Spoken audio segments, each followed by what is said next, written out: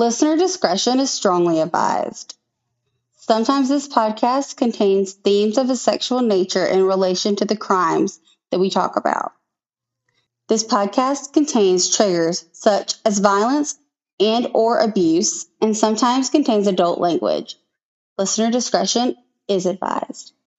Hey, you guys, I'm going to interrupt our show just briefly to tell you about a new podcast I've discovered. With true crime podcasting, especially one with a focus on missing persons cases, I know we as hosts, and I'm sure you guys as listeners, are often finding yourself thinking, why? Well, it turns out we are the only ones thinking why about things all the time. There's actually a podcast called Why. The people hosting Why the podcast are asking that same question all the time. So I want you guys to go check out their show today to get some of your most burning why questions answered. Thank you, and now we're going to get back to our show. Hey everyone, welcome back to If I Go Missing, and let's get going with your dose of true crime family time. Most of y'all know, but for any of our new true crime family out there, I'm your host Megan here with my mom. And I'm your co-host Lynn. Today we have an interesting case. A missing teenager, an empty tomb, a swirl of dark theories, a mother whose eyes are as big as watermelons over there right about now. Oh, this getting good already. And the closed doors and habitual secrecy of the Vatican City. Oh, dang, it's going to be good.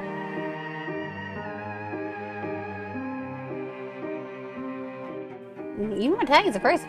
They is. We can say that. Yep, they do be crazy. Yeah, it's pretty crazy growing up. It sounds like fiction, but it's actually real life.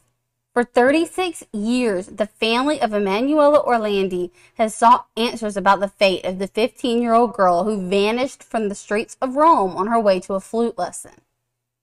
Emanuela Orlandi was born on January 14, 1968, and she was a citizen of the Vatican City. She mysteriously vanished on June 22, 1983. Emanuela stood at only a mere 5'2", just 1 inch taller than myself. Short little fella. And she was the fourth of 5 children of Ercole and Maria Orlandi. Her father was an employee of the Vatican Bank, according to some reports, or either an employee of the papal household, according to some others. I mean, it's a 36-year-old case, so, And then we're kind of going from Italian to English as well, so, a little disconnect. So he did one of those two things. The family lived inside the Vatican City regardless of what the dad actually did for work. And according to Pietro Orlandi, Emanuela's older brother, they had the run of the Vatican Gardens as children. It was just a free run for them. Oh. Sounds like a good life. Yeah. And, for those of you who aren't really familiar with the Vatican City, it is officially the Vatican City State. It is the Holy See, and that is SEE, Holy See's, independent city-state enclave within Rome, Italy. Within an acre of about 49 hectares, which is equal to about 121 acres, and a population of about 805 people, it is the smallest sovereign city in the world by both area and population. But it's powerful and old. The Vatican dates back to early Christianity and is the principal episcopal see of the Catholic Church, with approximately 1.313 billion baptized Catholic Christians in the world as of 2017 in the Latin Church and 23 Eastern Catholic churches. The Vatican City State, on the other hand, came into existence on February 11, 1929 by the Lateran Treaty between the Holy See and Italy. Within the Vatican City are religious and cultural sites such as St. Peter's Basilica, the Sistine Chapel, and the Vatican Museums. They feature some of the world's most famous paintings and some of the world's most famous sculptures, which is ultimately what brings in the Vatican City's revenue. the Vatican has always been very mysterious to me, so I wanted to get you all up to speed on what this place is and how it works. And thank you for coming to our TED Talk. Now, back to our case. Yeah, sure. So this place really seems like the dream life, but somehow that dream turned into a nightmare. From the mafia to a Vatican pedophile ring, the suspected culprits behind the 1983 Emanuela Orlandi disappearance make this a truly chilling tale. You know, I had a funny feeling that was somehow going to get in here. With her being a young lady in an obviously very safe Christian environment of all this historical Christianity. But then you have all these people coming in to visit the museums and coming to see the wonder of the Vatican. And yeah, them strangers would be weird. Somehow I knew it was coming. It's freaking Italy, man. Like, hello, Yeah. birthplace of the mob. Yeah. Yeah, I saw the good old mafia plug in there too. I'm Yeah. like, Lisa Manisa. Okay. I mean, you think you're in like the Holy Land, but the Holy Land's in the middle of what the heck? Yeah. Makes sense. On June 22nd, 1983, Emanuela left her family's home carrying her flute with her. She had asked her brother to accompany her to the bus to her music class about a mile away, but Pedro had other commitments, and after her insistence of him taking her, they would argue for a bit because, he had other things to do, and it all ended with her leaving, slamming the door behind her, heading off all alone to her flute lesson. On the way to her flute lesson, a man in a green BMW stopped on her street and offered her money to sell Avon Cosmetics. An incident which actually really left Emanuela troubled. I can see why, because that's not how you become an Avon agent. It's just like off the wall. Oh, let's not get into the multi-level marketing TED Talk right now. Yeah, no, that would freak me out. I don't like multi-level marketing in general. Yeah, I totally agree with that. That's not how you become an agent. No. So it's like, okay, no, just a little red flag waving high. Here's your sign. Yeah. So later on, Emanuela decides to call home, and she speaks to her sister and tells her sister, kind of what happened. And her sister's like, you really need to talk to mom and dad about this. And that was kind of the end of it. Emanuela was off for the rest of her music lesson, but she was so distracted and just really disturbed by all of this that she ended up, in fact, asking to leave early around 6:50 p.m. Friends saw her get on her bus home and start talking to a red-haired female passenger, but she never returned home. Since the time she was seen by friends getting onto a bus, there has been no trace of her, and Italian investigators have been unable to reach a conclusion about what may have happened to her. They discounted any suggestion that Emanuela had left on her own accord. The family thought Emanuela may have been abducted or involved in an accident. The Orlandi children thought they were in the safest place in the world. They lived in a small, tight-knit community where their father was a powerful official. Their home turf ended up proving anything but safe when Emanuela suddenly vanished that day.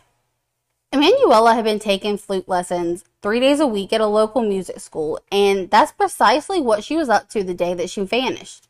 She made it to class, like I said, called her sister, never showed up home. That call to her sister was the last known point of contact anyone has ever had with her.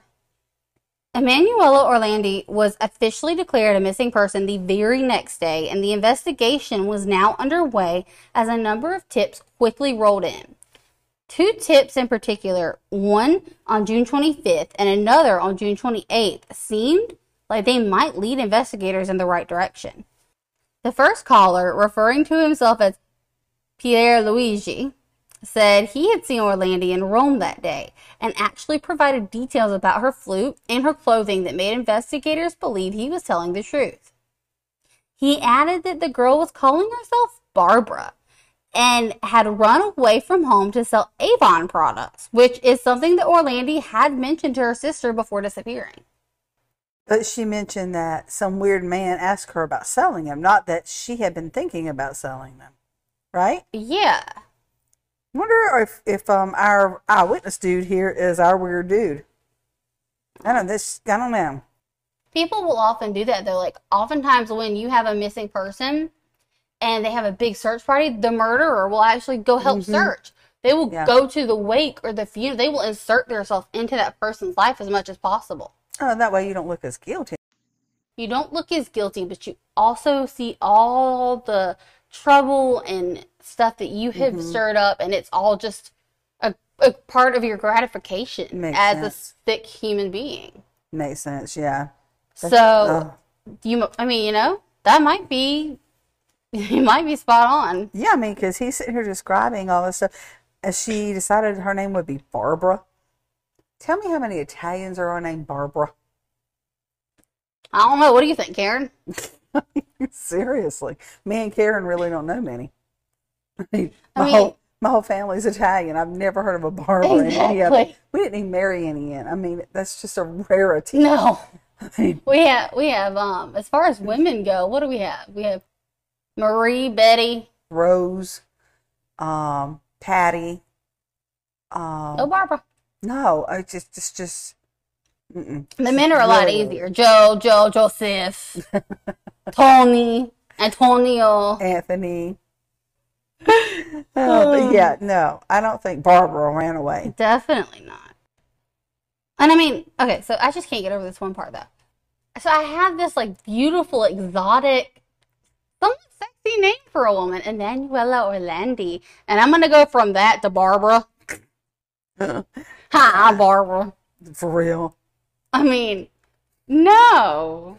Yeah. No.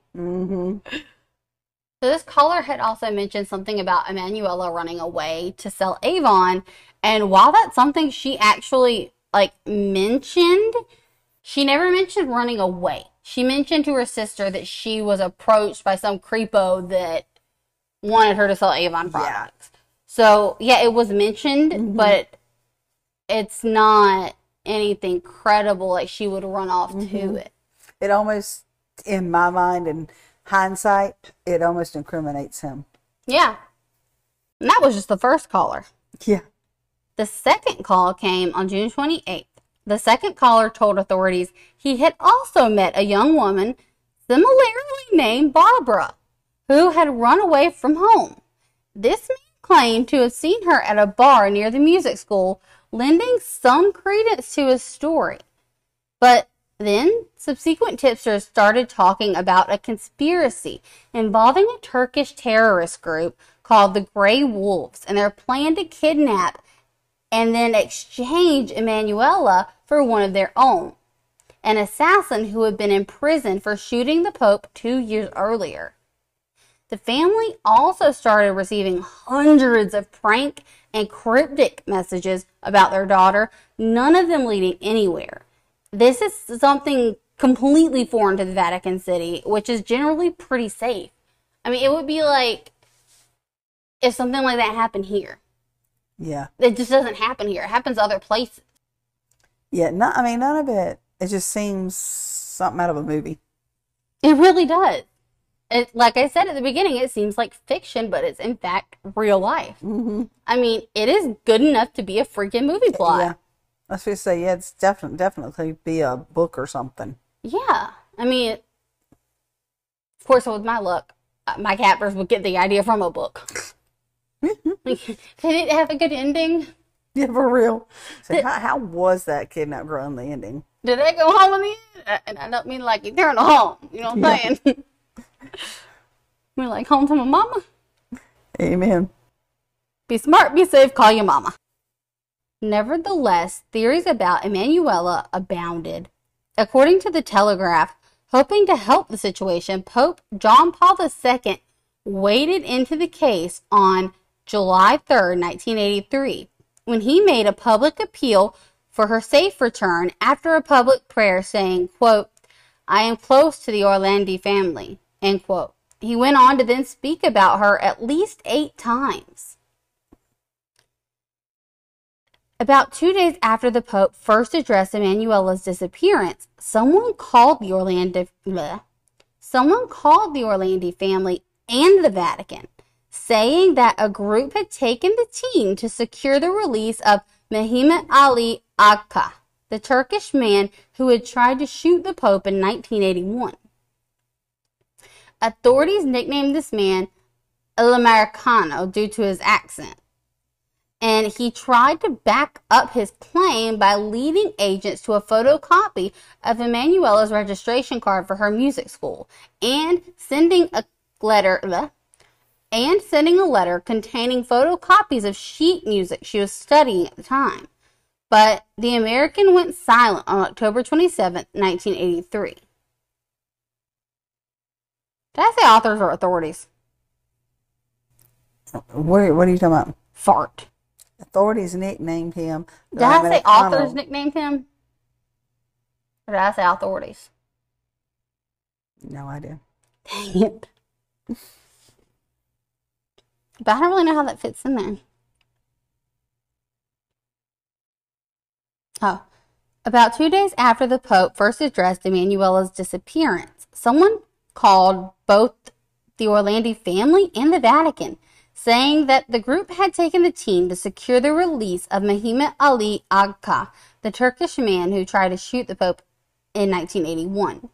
Authorities nicknamed this man El Americano due to his accent, and he tried to back up his claim by leading agents to a photocopy of Emanuela's registration card for her music school, and by sending a letter containing photocopies of the sheet music she was studying at the time. But for some reason, the American went silent on October 27th, 1983. Okay, so was he an American or was he nicknamed Americano? Yeah, I don't know. They referred to him as El Americano, and I don't know if just by saying, the American went silent, if that was just kind of like a shorthand phrase for his nickname or what. Okay. But I want to say he's Turkish. Okay, well, that's what that would make sense with the Turkish group. A Turkish man who tried to shoot the Pope. Well, Okay.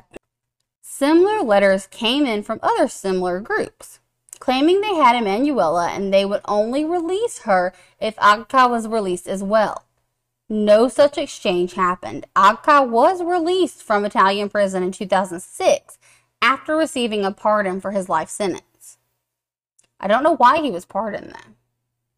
And if you're just going to pardon him in 2006, why not just be like, all right, cool, bring the girl, have the dude. Yeah. Like, if you're just going to pardon him and let him out anyway. Something that compute there. I mean, I don't think my researching skills have gone downhill that much.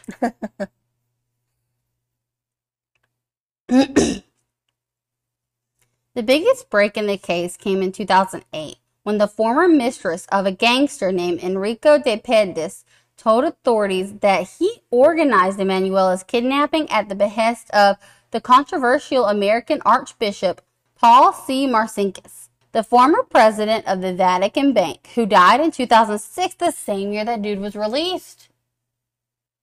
Well, now that's a little quinky-dinky there. Oh, okay. That's a little quinky-dinky there. Ain't it though? All right. Mm-hmm. What's more, a traffic warden who had seen Emanuela speaking to the man with the green BMW the night she disappeared worked to produce a sketch of the man, and this man looked very similar to De Pedis. Okay. Some have theorized that Emanuela's father had evidence of wrongdoing committed by Marcinkus, and that he asked De Pedis to kidnap the girl to keep the clerk quiet. Oh, dango. According to the Telegraph, though.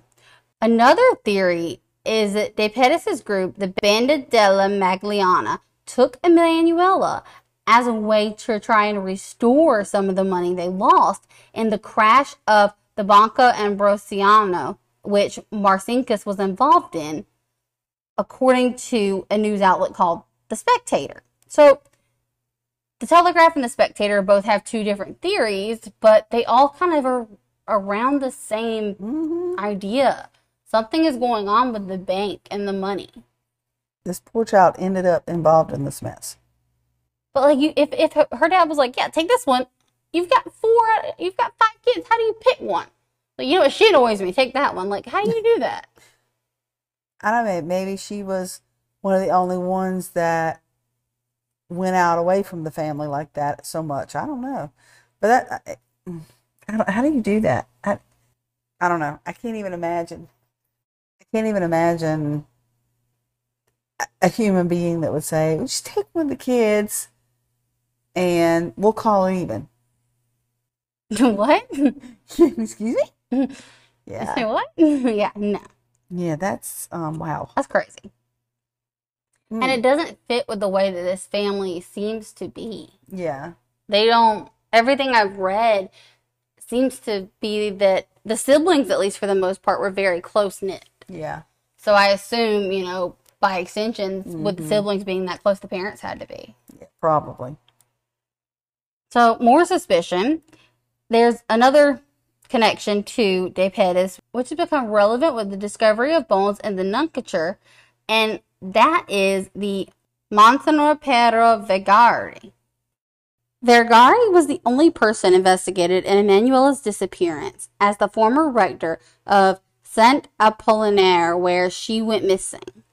Vergari also knew De Pettis and petitioned to let his body be buried at the Basilica of Saint Apollinaire, a place usually reserved for senior clerks and not career criminals. Okay. But yeah, let's bury him there anyways. It's a little strange. Usually those kind of things are pretty, Strict. yeah, they're pretty regimented. Yeah, they wouldn't even let me get married in a Catholic church. My grandma was Catholic. Yeah, she's converted though, so. Right? I didn't have to tell them that part. Look, people, you got pretty stuff. I just want to borrow for a few hours, okay? Okay. It was not okay. No. They know. And neither the Greek Orthodox said no to. But they have pretty places too. Okay. Hey, I wasn't giving it all like, hey, I want a free chapel though. I'm serious. Ooh, a little segue there. But anyways, yeah, so fun fact, you have to be Catholic to get married in a Catholic church. And you have to be Greek Orthodox to get married in the Greek Orthodox church. Who knew? Apparently not me. Sometime after Emanuela's disappearance, Vergari is reported to have worked at the Nuncature, though the Vatican refutes these reports. Scandalous. In 2012, yet following another lead, police forensic experts exhumed the tomb of a notorious local crime boss at a Vatican church, where some speculated Emanuela might have been buried. Besides his remains, they found hundreds of other bones in an ancient ossuary nearby in the crypt. Oh, that's just wrong. Oh, that's wrong. The police said they would test them to see if any might have been Emanuela's. The exhumation added a new chapter to the 29-year-old mystery. At this point in time, it was a 29-year-old mystery anyways. And it still captivated Italians for the span of 29 years at this point. And now like 36. It's so captivating, though, in particular because Emanuela was the daughter of an employee of the Vatican City State and a Vatican citizen herself, a fact many see as key to understanding her disappearance. Anonymous phone calls to a television program about the disappearance added a piece to the puzzle. Mom, why don't you read what the caller said? To find the solution of the case, go and see who's buried in the crypt of the Basilica of Saint Apollinaire. An unidentified man said, referring to the tomb of the local mob boss, Enrique de Perez, known as Renatino, who was gunned down in Rome in 1990. The caller also implied that Emanuela had been kidnapped as a favor to the Cardinal Ugo Poletti, who in 1983 was the Vicar General of Rome. Cardinal Poletti died in 1997, the Archbishop Marcinicus in 2006. Questions remain about why Mr. De Pettis, a member of the Magliana crime gang, was buried in a church owned by the Holy See. I mean, his tomb was small. It was humble in the, Vatican City. But anyways, and it was, in a locked room in a crypt under the church. Ew, okay. But why he there though? Questions still remain as to how this dude ended up here. Like, He wasn't supposed to be there. No. Mm-mm. Lorenzo Radagona, the lawyer for Mr. De Pettis' wife, said that the corpse would be taken to the family plot in Rome's main cemetery or cremated to lay rumors to rest that the Vatican had obstructed investigations into Emanuela's disappearance. So, tomb was cracked open, he was taken out, and he was reburied. They done moved his dead behind. Ew. Okay. He's like, I can't you do a rest in peace? You know that rib part? Let's do that rib. And that don't mean open that door and take me out. But they did. Malita? And I guess somehow them taking him out is supposed to prove that they were innocent. But why he there though? Yeah, you're not like a real innocent man. Yeah, I'm just saying. Anyways, I don't know about Italian law. I don't know about Italian law, but American law, innocent until proven guilty. So we'll move on with that.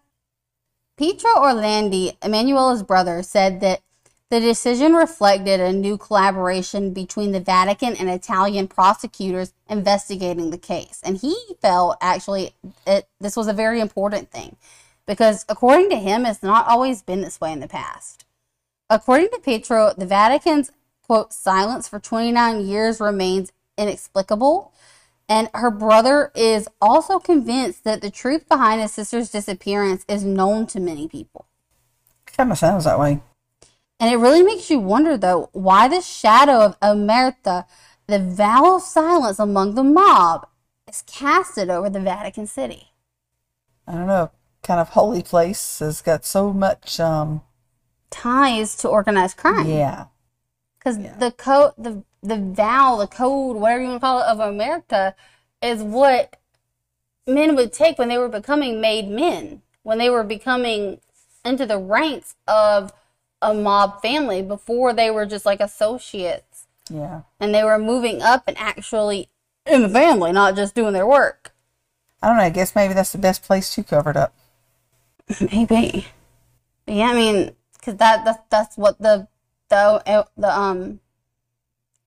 vow of silence among the mob, the Omerta is that I don't care what happened, I don't care who you are. If you got caught, you sit down and you take it. Yeah. You don't rat. You know. They were like the original snitches get stitches. Yeah. Yeah, definitely. So, as the crypt of the long-dead mobster was being exhumed in 2012 to see whether or not Emanuela's remains might be hidden inside with his, Oh. lo and behold, nothing matched the missing teen. Can I say that's a good thing? I think so. I would really not. Oh, well, thing. Oh. It was once again another dead end, but in 2019, the case would get brought back into the light. While the public found out a few months after the fact, however, the family received a tip back in March of 2019. The latest in a long list of anonymous tip-offs. A photo of an angel sculpture and an instruction to, quote, look where the angel is pointing. Oh, that's not creepy. The message led the family to 2 tombs inside the Teutonic Cemetery. After campaigning from the Orlandis, the Vatican announced they would exhume the contents of those tombs. The operation is a complex one, it's involving Vatican security forces, construction workers, and machinery. And, any bones found during the search would have to undergo laborious DNA analysis, and that could take weeks. 36 years after she went missing, the latest trail led her family and a Vatican-appointed forensic scientist to 2 tombs inside the Vatican walls. The burial places of princesses well over a century dead. Experts examined the 2 ossuaries. So if you don't know what I'm talking about, these ossuaries are small little chambers where the dead are buried. And experts examined 2 ossuaries found in the first search. The search focused on the college where the first exhumations took place in the cemetery there. During the first search, the 2 ossuaries were discovered under a trap door in the floor of a nearby building. Interim director of the Holy See Press, Alessandro Gisotti told Vatican News that the ossuaries were in, quote, an area adjacent to the princess tombs. The tombs were found to be empty of any human remains at all when opened on July 11, 2019. The team only found another mystery. Even the bodies of dead princesses are now missing. Oh, snap. So, 2 ossuaries filled with partial bones and bone fragments were subsequently found under the pavement of a room in the college adjacent to the tombs. And that was just yet another strange turn for the family. And they've suffered terrible false leads, red herrings, and intense media attention since Emanuela's disappearance. On July 29th, 2019, the Vatican communicated that the bones were all found to predate the 20th century. The most recent of them date to at least 100 years ago, meaning that none of them could in fact belong to Emanuela Orlandi. This is crazy. 36 years and we have nothing more than the day she left. No. And then the princesses' bodies were missing as well. The tombs were empty. I mean, come on. What the hey? That's just crazy. I don't know. No, somebody took this child somewhere. Mm-hmm. So, like, this trap door, I think, was supposed to be adjacent to the princess tombs, but it actually, I think, ended up being the princess tombs. Okay. The wording was a little confusing. Yeah. I think because you're going from one country to another, and the way things are worded has a lot to do with it. But, I mean, either way, the tombs were empty, which was crazy. Yeah, I don't recall reading anything saying that, like, oh, they recovered them, like, 2 tombs down to the right or anything like that. This is crazy. Just like, dang, man, even a princess ain't safe. A dead one, too. Yeah, dead one, too. That's the creepy part. I know. That's what happens when they file you above ground. Oh, you know what? They were not filed above ground. They were in a trap door under the college. Dear Lord. Open a door and pull them out. It's still just as easy. Okay, well, then we'll put a lock on it. Get one of those master locks from Walmart. Oh, that's encouraging. That ain't redneck. You might be a redneck if there's a Walmart master lock on your grave. It is an ossuary. Excuse me, put a fancy name to the grave. It's an ossuary with a master lock. From Walmart. From Walmart. Oh my God. Not even Home Depot. You know, I can't afford that. Okay. I wish I had an answer for this case, but it was such a crazy case, I just had to share it anyways. Always remember, be smart, be safe, and talk to your mama so you don't go missing. And take her advice so you don't go missing. Don't push it. We'll see you all next week for an all-new episode. Thank you for listening to another episode of If I Go Missing. I'm your host, Megan, and I put a lot of thought and hard work into these episodes. I write, edit, and produce them all myself, and it means a lot to me that you guys take the time to listen.